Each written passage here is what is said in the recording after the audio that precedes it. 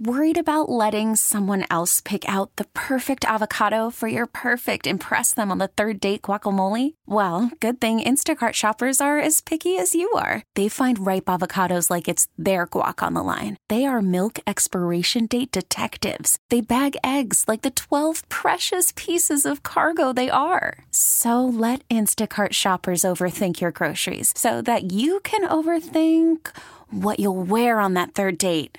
Download the Instacart app to get free delivery on your first 3 orders while supplies last. Minimum $10 per order. Additional terms apply. As we've been reporting, the president has nominated Judge Ketanji Brown Jackson to be the first black woman on the Supreme Court. His announcement expected at 11 o'clock our time. We will bring that to you live. Meanwhile, for a look at the significance of this appointment, we're joined live on the KCBS Ring Central Newsline by former San Francisco Mayor Willie Brown and KCBS insider Phil Matier. So, Mayor Brown, what do you make of this appointment? She was the front runner in the selection process. Well, it's an appointment that should be easy to get past the Senate. After all, they just recently passed her to an appellate court judgeship in Washington, D.C. It also says that there will now be another woman on the court, not just another black woman, but that makes 4 females on the court now, and that means vote is 5-4. If the women would stick together, I doubt they will. She's 51 years of age or thereabouts, couple of children, or Harvard. She's got all the credentials, and she was a clerk for the retiring Chief Justice. Mayor Brown, what do you make of the decision to make the announcement today? I mean, we have Russia invading Ukraine. That's sort of dominating the entire world stage. And have an announcement like this in the middle of that?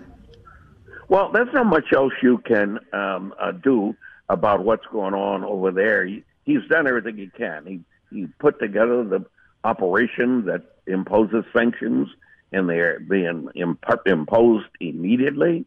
He has announced that their movement of some troops from the U.S. into the surrounding countries that are part of NATO for that purpose. And then, significantly, it was exactly 2 years ago when he made the announcement that if he's elected, he was going to put a woman on the court. So it's a celebration of the anniversary, and it gives us a little relief from all the war talk. Well, it does answer a little bit of a question if it is the 2-year anniversary, because I wondered, how you're going to split the news cycle and you're going to take attention away from one headline to another. And I kind of wondered, somebody must have weighed that. Well, I assume that you could, if you were watching D.C.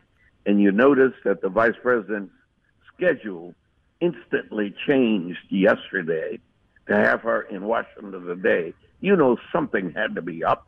And what could it be? And then all of a sudden, the speculation about the announcement of the Supreme Court. She certainly wanted to be present for that, and now she will be present for that. And it does take our minds off of what's occurring in the Ukraine.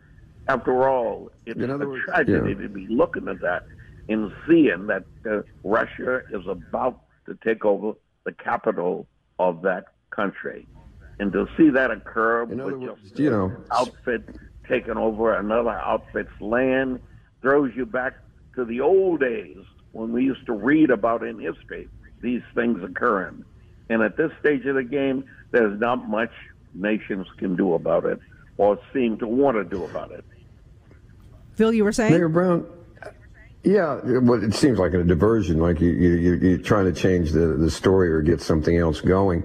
But Mayor Brown, I got a question for you. There are a lot of law schools in the country. Every state, we have a lot of state schools out there. We have a lot of qualified and competent people. Do you think there'll ever come a day when somebody gets appointed to the Supreme Court that didn't go to Harvard?